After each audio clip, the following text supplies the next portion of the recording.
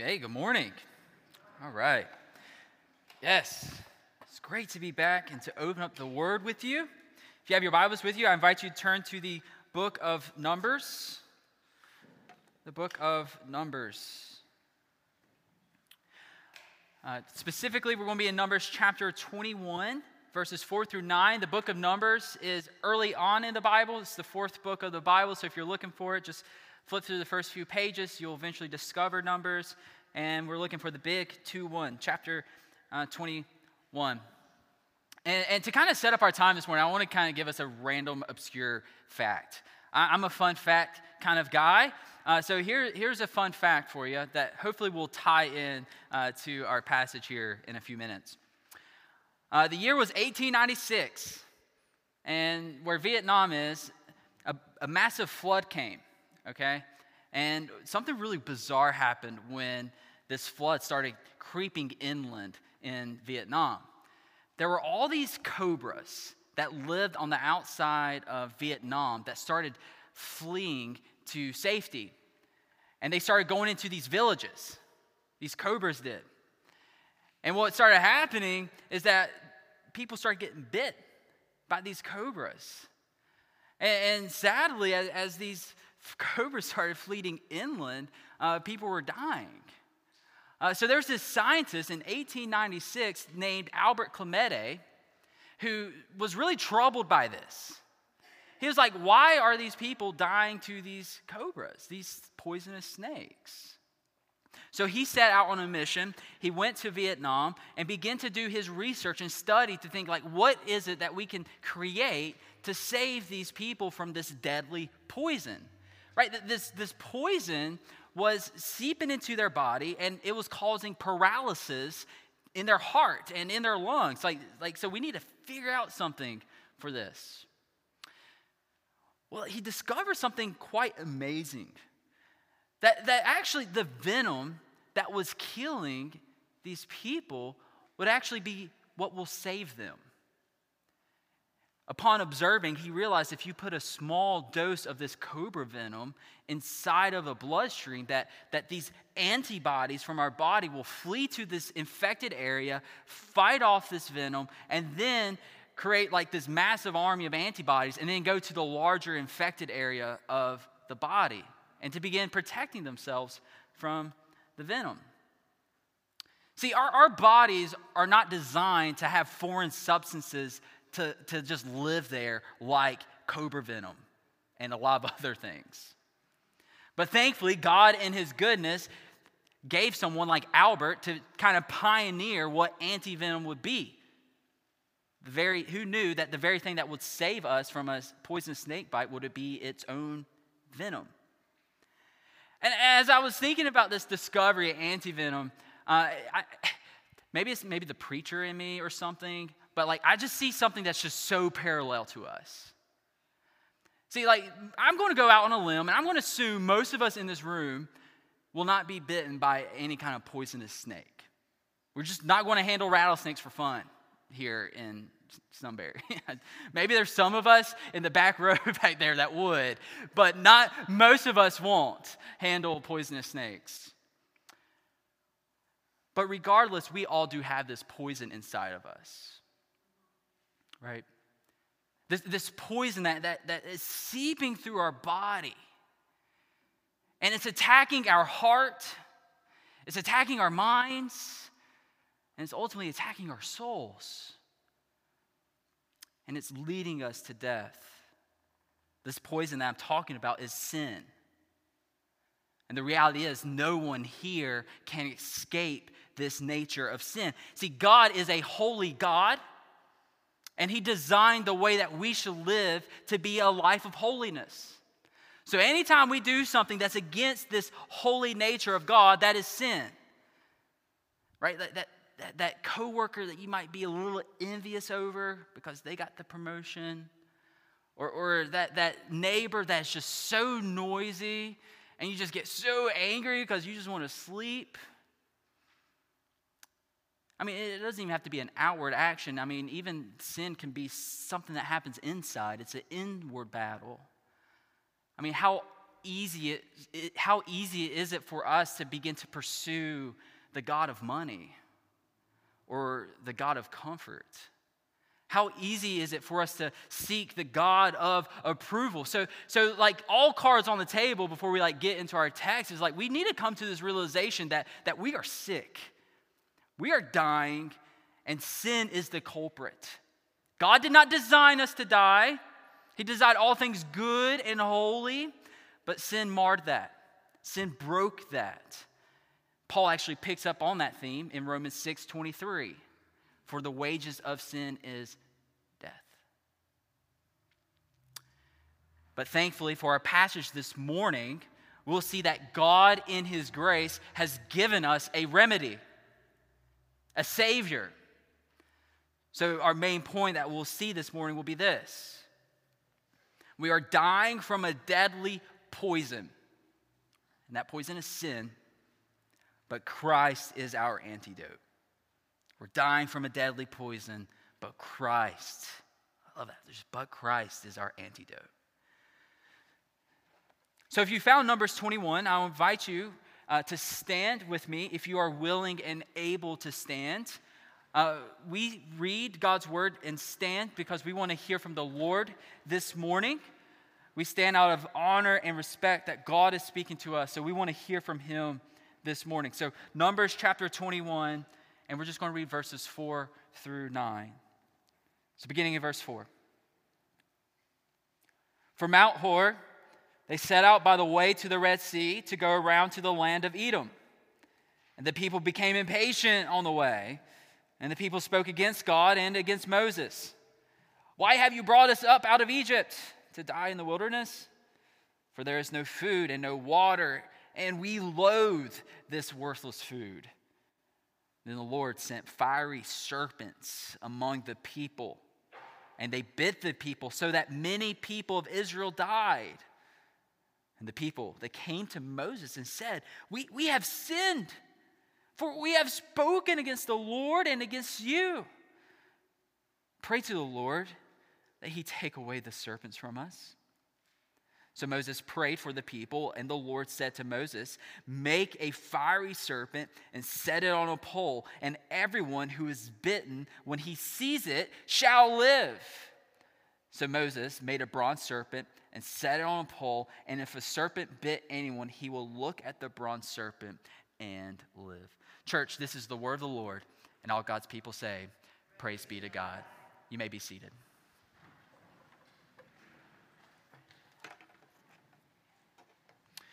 So over these next few weeks, we are trying to prepare ourselves for Passion Week. We've kind of taken a detour from Romans, our series in Romans, to begin preparing our hearts for Easter.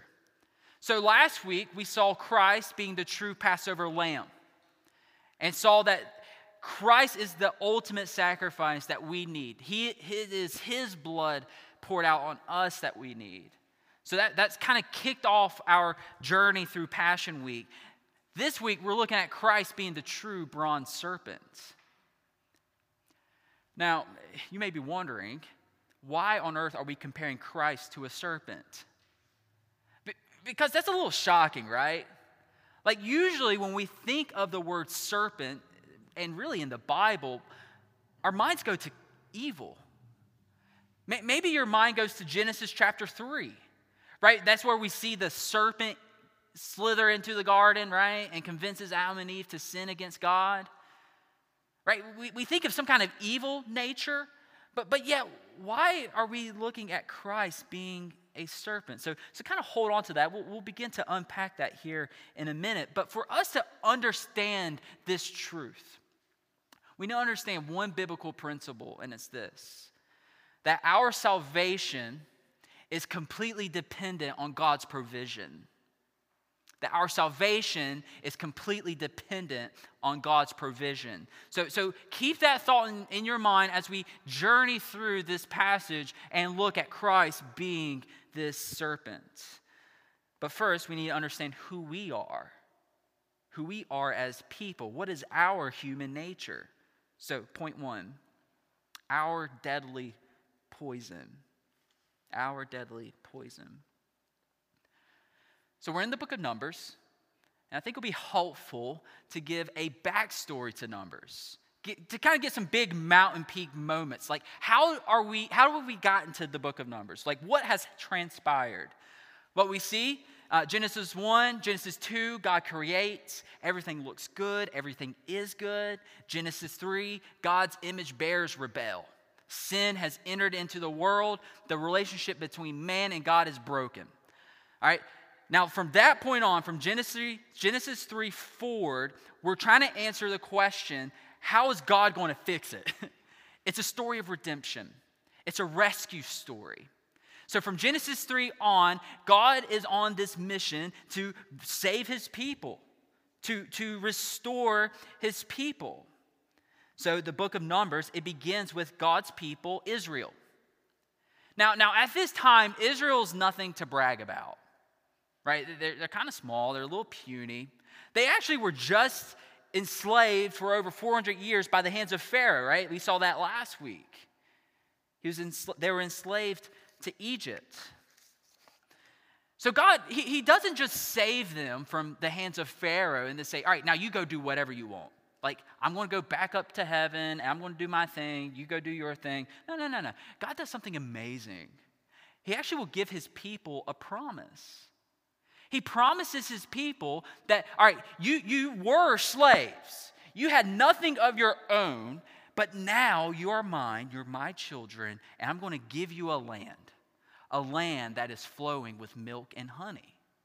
He promised them a land, and not only a land full of food and water and comforts, but also that his very own presence will be with them. So that's the book of Numbers. It's this journey of God's people making it to the land flowing with milk and honey. And now you think, okay, all right, God's people, they just were rescued from the hands of Pharaoh. Like, everything's looking good. They just saw God part the Red Sea. God did all these amazing things. And you would think, like, God's people, Israel's like, man, nothing can stop us. Like, we're ready to get to the promised land. You think that they would just be moving right along. Well, we get to Numbers 14. You can flip there, or you can just hear. I'll read the verse for you. But Numbers 14, verse 3. It's like right when adversity hits. Right when something begins to not go their way. Listen to what happens to their hearts. Numbers 14, verse 3 says, "Why is the Lord bringing us into this land? To fall by the way of the sword? Our wives and our little ones will become prey. Would it not be better for us to stay in Egypt?" Wow. Like we're here this morning and we can read that verse and be like, Israel, what are you thinking? Why are you talking to God like that? I mean, he just rescued from the hands of Pharaoh. He just saved you from this angel that just passed over the firstborn, and now you're saying you want to go back? Like Israel, what are you thinking? I think a good question to ask here is, when life gets difficult and when that adversity comes, when something doesn't seem to go your way, how do you talk to God? How do you? Is that default gut reaction begin to gripe and to complain? To question God's goodness and God's faithfulness? As we see here of Israel? Well, because of their response to God, because of this adversity, God righteously will give them a judgment. Their judgment is now that they won't be able to enter into the promised land. And they're going to have to wander around in zigzags for 40 years in the wilderness before they enter into the land that is flowing with milk and honey.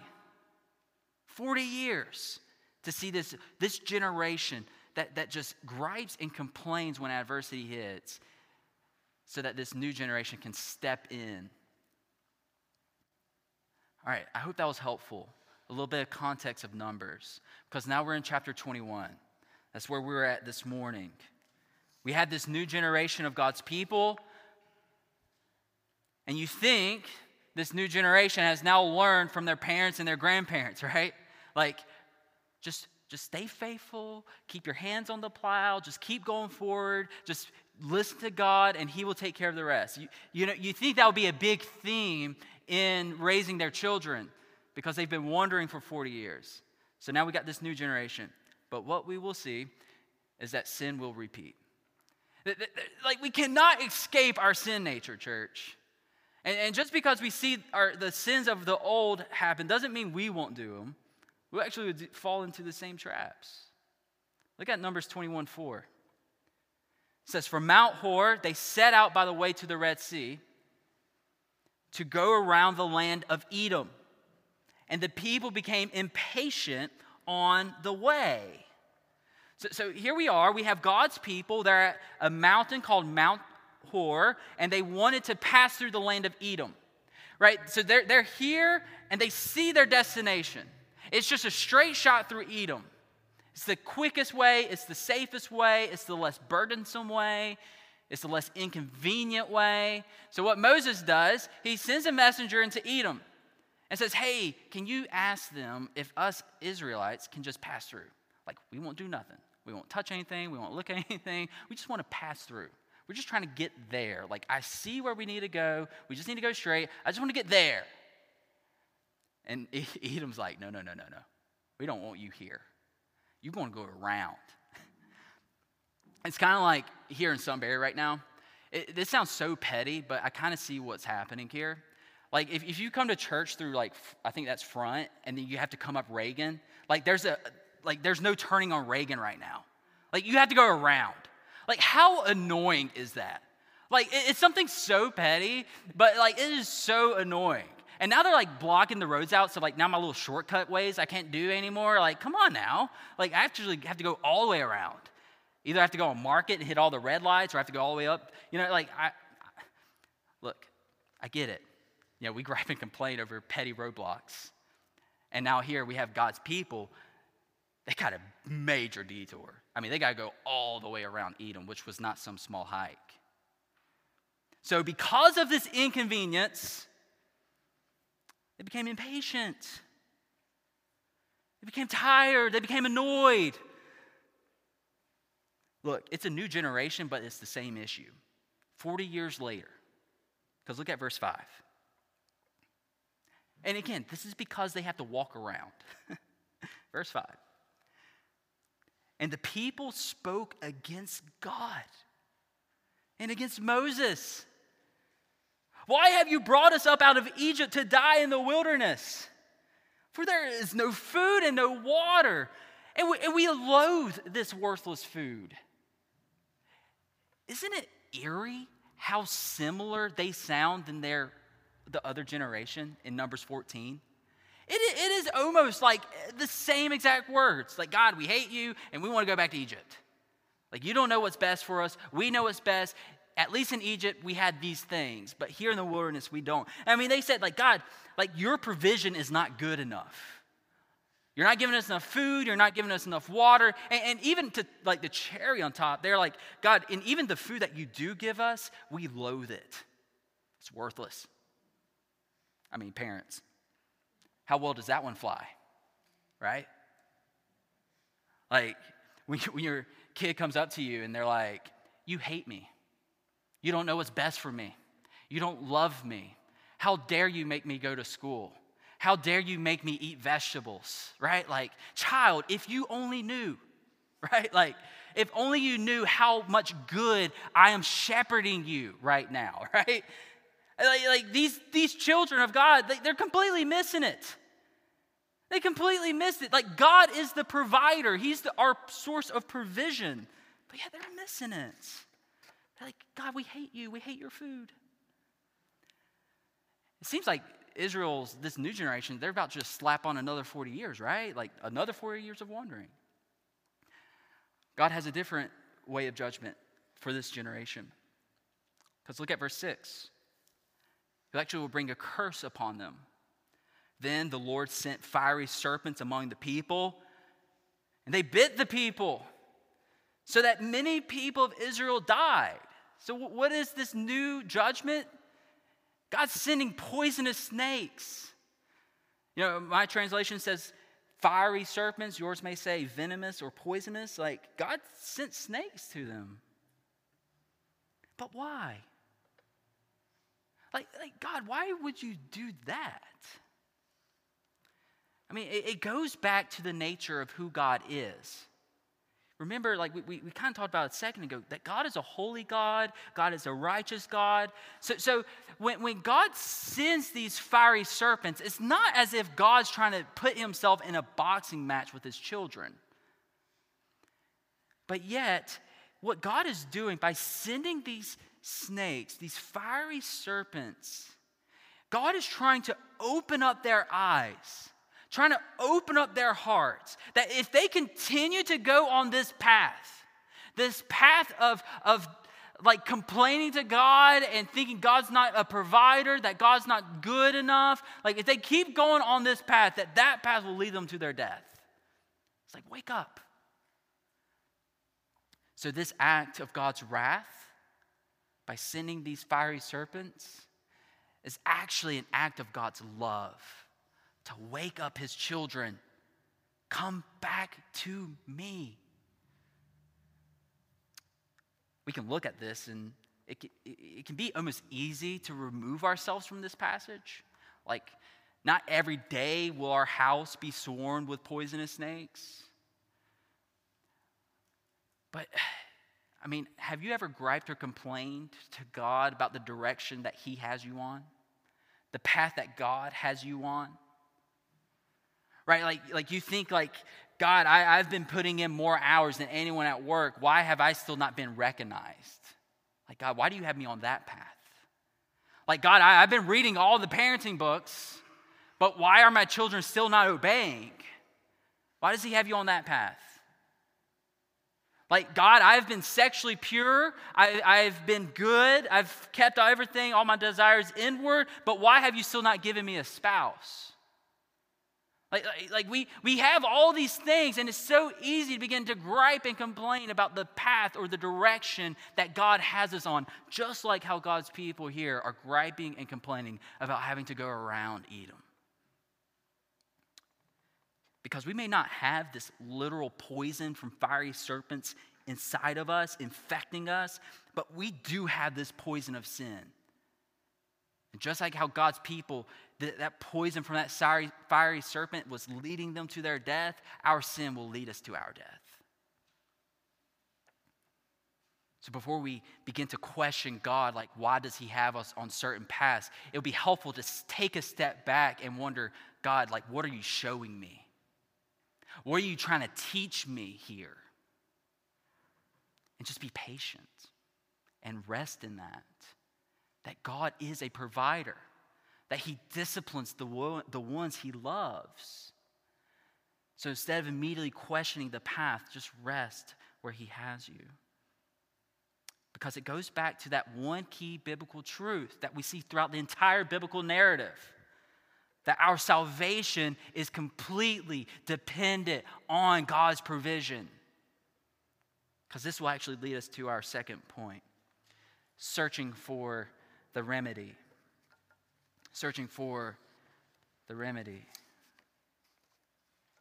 So the question remains, how is God's people going to respond to these snakes? How are they going to respond to God's wrath? Will they find their remedy to be, you know what, let's just start killing all these snakes? Let's just leave this area. Like are they going to try to put the remedy to this poison inside their body? Are they trying to do it in themselves? Or will this new generation go back to the Lord? I mean, how would you respond? Right? Like you have loved ones here in our passage. I mean, they're dying from these snake bites. You got men and women and children. Like you got all these they're stuck. They're in this wilderness. They're trying to make it to the promised land, right?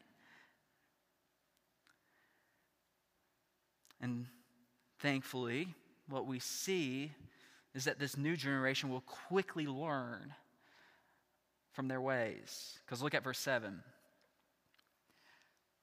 And the people, God's people, came to Moses and said, "We have sinned, for we have spoken against the Lord and against you. Pray to the Lord that he take away the serpents from us." So Moses prayed for the people. You know, what's so beautiful about verse 7 is that God's people, they ultimately realized that their remedy was in God and God alone. They confessed their sins, they pleaded with the Lord, and they just like, "Moses, can you just please just pray to the Lord for us? We know we messed up. We know we sinned against God. Just please pray to God for us." Do you see that shift that has taken place in their heart? See, at first, because they had to go around Edom, they had to go the long way, they thought that they knew better than God. And now, because of God's discipline, his wrath, they see like, oh, no, we don't know better than God. God knows better. Their hope is founded back in the center of their Lord. What's happening here in this passage, I think, is so important for us, church, is that what God's people right here is displaying for us is the necessity of prayer when we are in sin. The necessity of prayer when we are in sin. I mean, when you get caught in a sin, like when your spouse catches you doing something that you're not supposed to be doing, when your teacher does, or a friend, like when you get caught red-handed, I mean, it's easy to like kind of begin that process of repentance, right? Like the sin's out there. Maybe you want to hide it a little bit, but it's exposed. Usually when sin's brought to light, it's easier to begin dealing with it when it's exposed, when you begin to confess it. But I want to talk about the sins that we do in the closet. You know those sins that nobody's watching? You know, it's up late one night, you're scrolling through your phone, and you stumble across a few websites, or, you know, it's tax season, and, you know, if I just check this box, maybe I get a little bit more back. Just be a little unfaithful with that. Like those sins that no one will really know about. How do you handle those? Because what God's people are showing us here is that there is a necessity of prayer when we are in sin. There's two things that God's people shows us of how we should approach this prayer here in verse 7. When we think about confessing sin, first we see humility. We have to become and get to an honest point with ourselves that we don't know better than God. At first, Israel thought they did, and they quickly realized they didn't. So when we go into the Lord in prayer, all kinds of prayer, but really specifically like thinking of like confessing sin, we need to be humble. We need to realize that we are the sinners, we're the broken clay pots, we're the ones who are worthless. Like we don't have anything to offer. But yet we're going to a holy and glorious God. We need to be humble. The second thing that God's people shows us when we think about confessing sin is actually confession. It's easy to just, when we confess sin, to pray like, "God, I'm sorry for my sins." And I think that's good. We should say that. But look here in verse 7. They specifically confess what they did wrong. They confess that they spoke out against God. They specifically confess that they spoke out against Moses, the one who God put over them.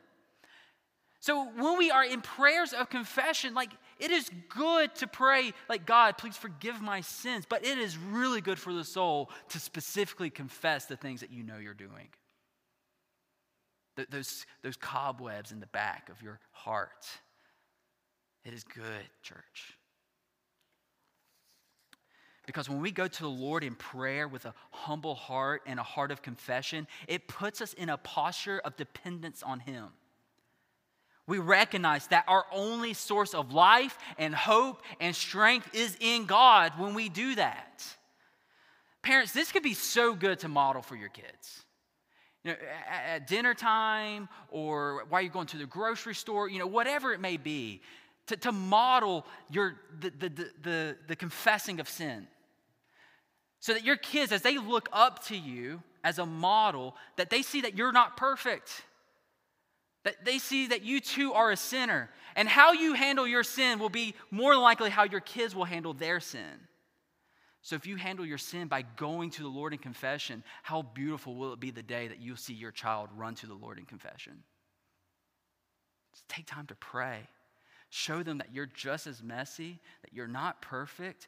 Confess to the Lord, because when you do that, you're ultimately showing your child that it is God who delivers. And we actually see that in our passage. Look at verses 8 and 9. And the Lord said to Moses, "Make a fiery serpent and set it on a pole, and everyone who is bitten when he sees it shall live." So Moses made a bronze serpent, set it on a pole, and if the serpent bit anyone, he would look at the bronze serpent and live. See, God's people, they got to this place. They were in this sin. They were experiencing the wrath of God, and they've gotten to this place where their only hope was going to be in God's provision. In that confession, in that prayer, they knew that they needed God to help them, that they couldn't help themselves. So now there's two options for God's people. Two options for this deadly poison that is running through their body. First option is that they can refuse to look at the serpent and die. They could do that. God didn't tell them that they had to, but they could refuse to look. Or the second option, to look at the bronze serpent and live. See, what happens here is that God took their curse, the fiery serpents, and displays this curse on a pole. And whoever looks at this curse who's on the pole will live. Now, church, who does that sound like? It sounds like Jesus, where Christ took our curse and then was put upon that cursed tree so that for who anyone looks upon Christ will be saved. Jesus will actually pick up on this in John 3. A little bit of context of John 3, we see this interaction Jesus will have with a Pharisee. His name is Nicodemus. A Pharisee was a religious leader. He was really good at checking the boxes. Like really good, like I did this, check. I did this, check. Like I'm a good person, I'm going to heaven. Like really good at that. So Nicodemus found Jesus at night. Right? Like Nicodemus, he didn't want his other Pharisee friends to know what he was up to. He kind of went up to Jesus at night and began to talk to Jesus. And he's like, Jesus, like you speak differently. Like you're doing things that like only God can explain. Like you get a sense that Nicodemus realizes that Jesus has just a different kind of authority. The way that he speaks, the way that he heals. Like Jesus is just different. So Nicodemus is just having this interaction with Jesus. And what we discover, like Nicodemus, he's priding himself on his works. The things that he's doing as this religious leader, as this Pharisee. And so he's equating his works, what he can do with his salvation. And then Jesus just kind of drops a really weird bomb on Nicodemus. Jesus will tell Nicodemus, like, if you want to see the kingdom of God, you must be born again.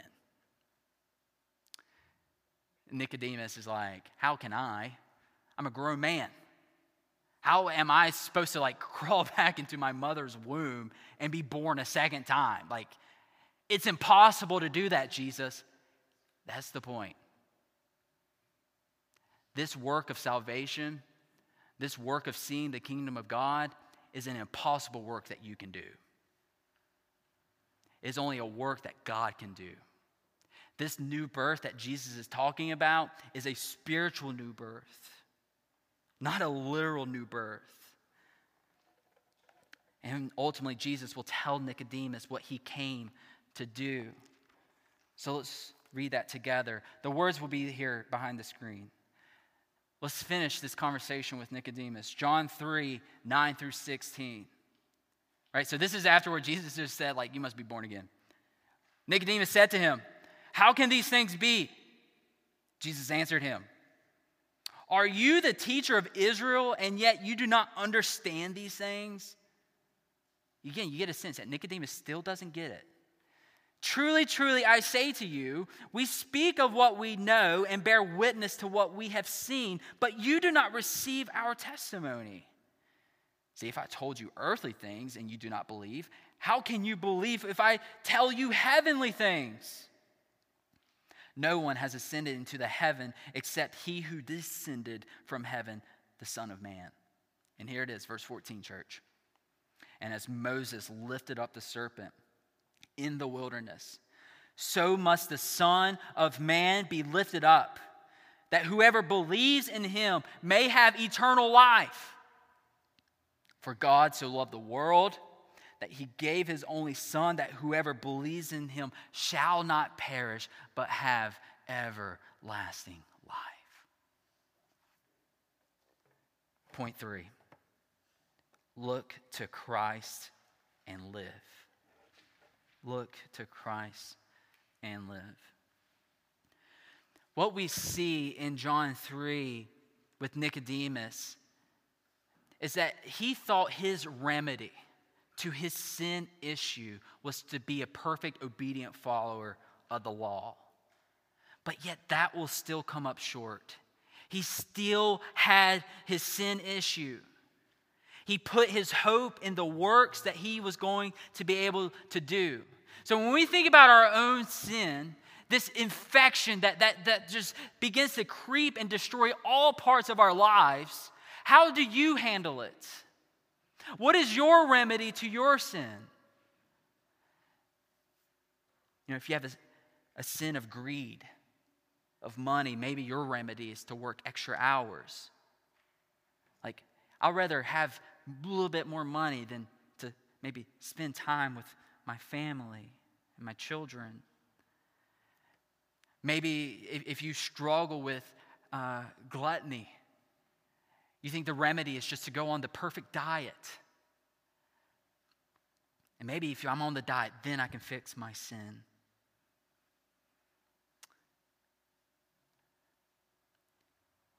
Just like God's people in the wilderness, they got to this crossroad moment in the wilderness.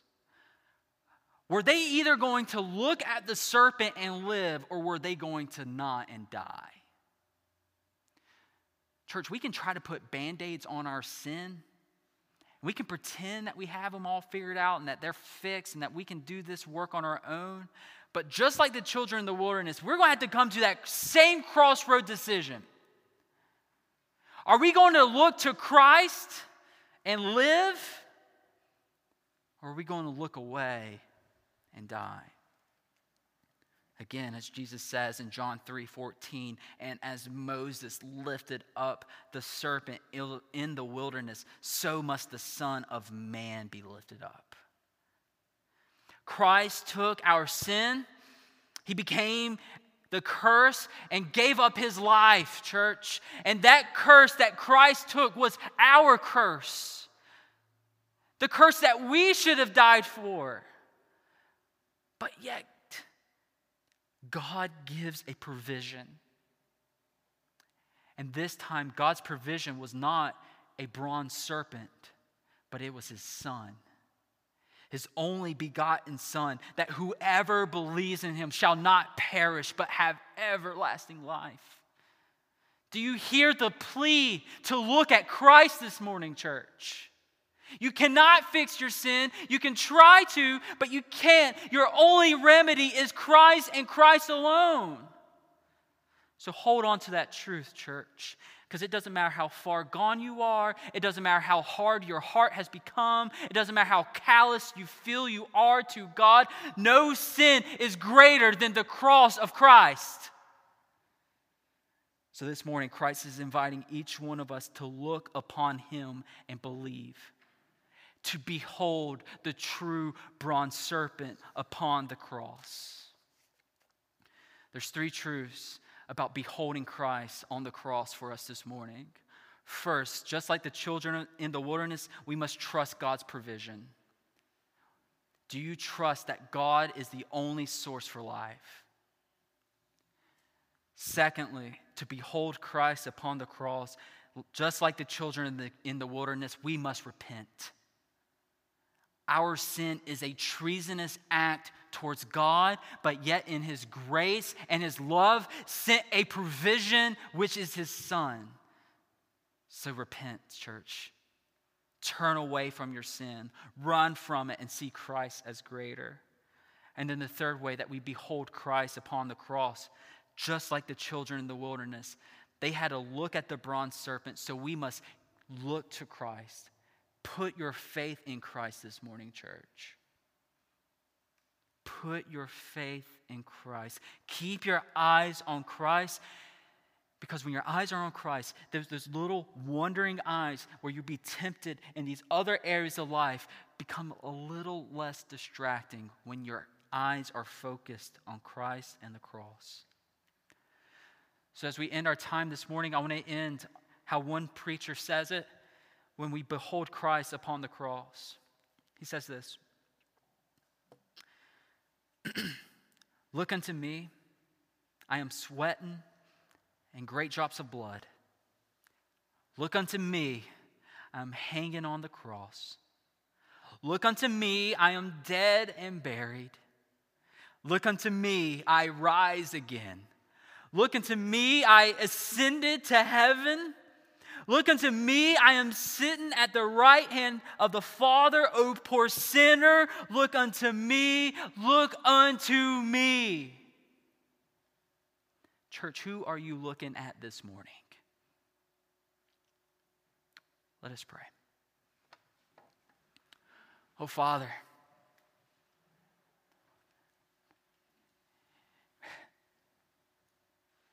we are the filthy ones. We are the sinners. We deserve the curse. We deserve the death. But because of the great love with which you loved us, sent your Son to die for us, to become the curse for us, so that we may live. So, Father, I pray first off, if there's someone here this morning who has yet to behold Christ on the cross, allow this to be the morning. Allow this to be the day that their heart is open to Christ and open to the gospel. Father, save them.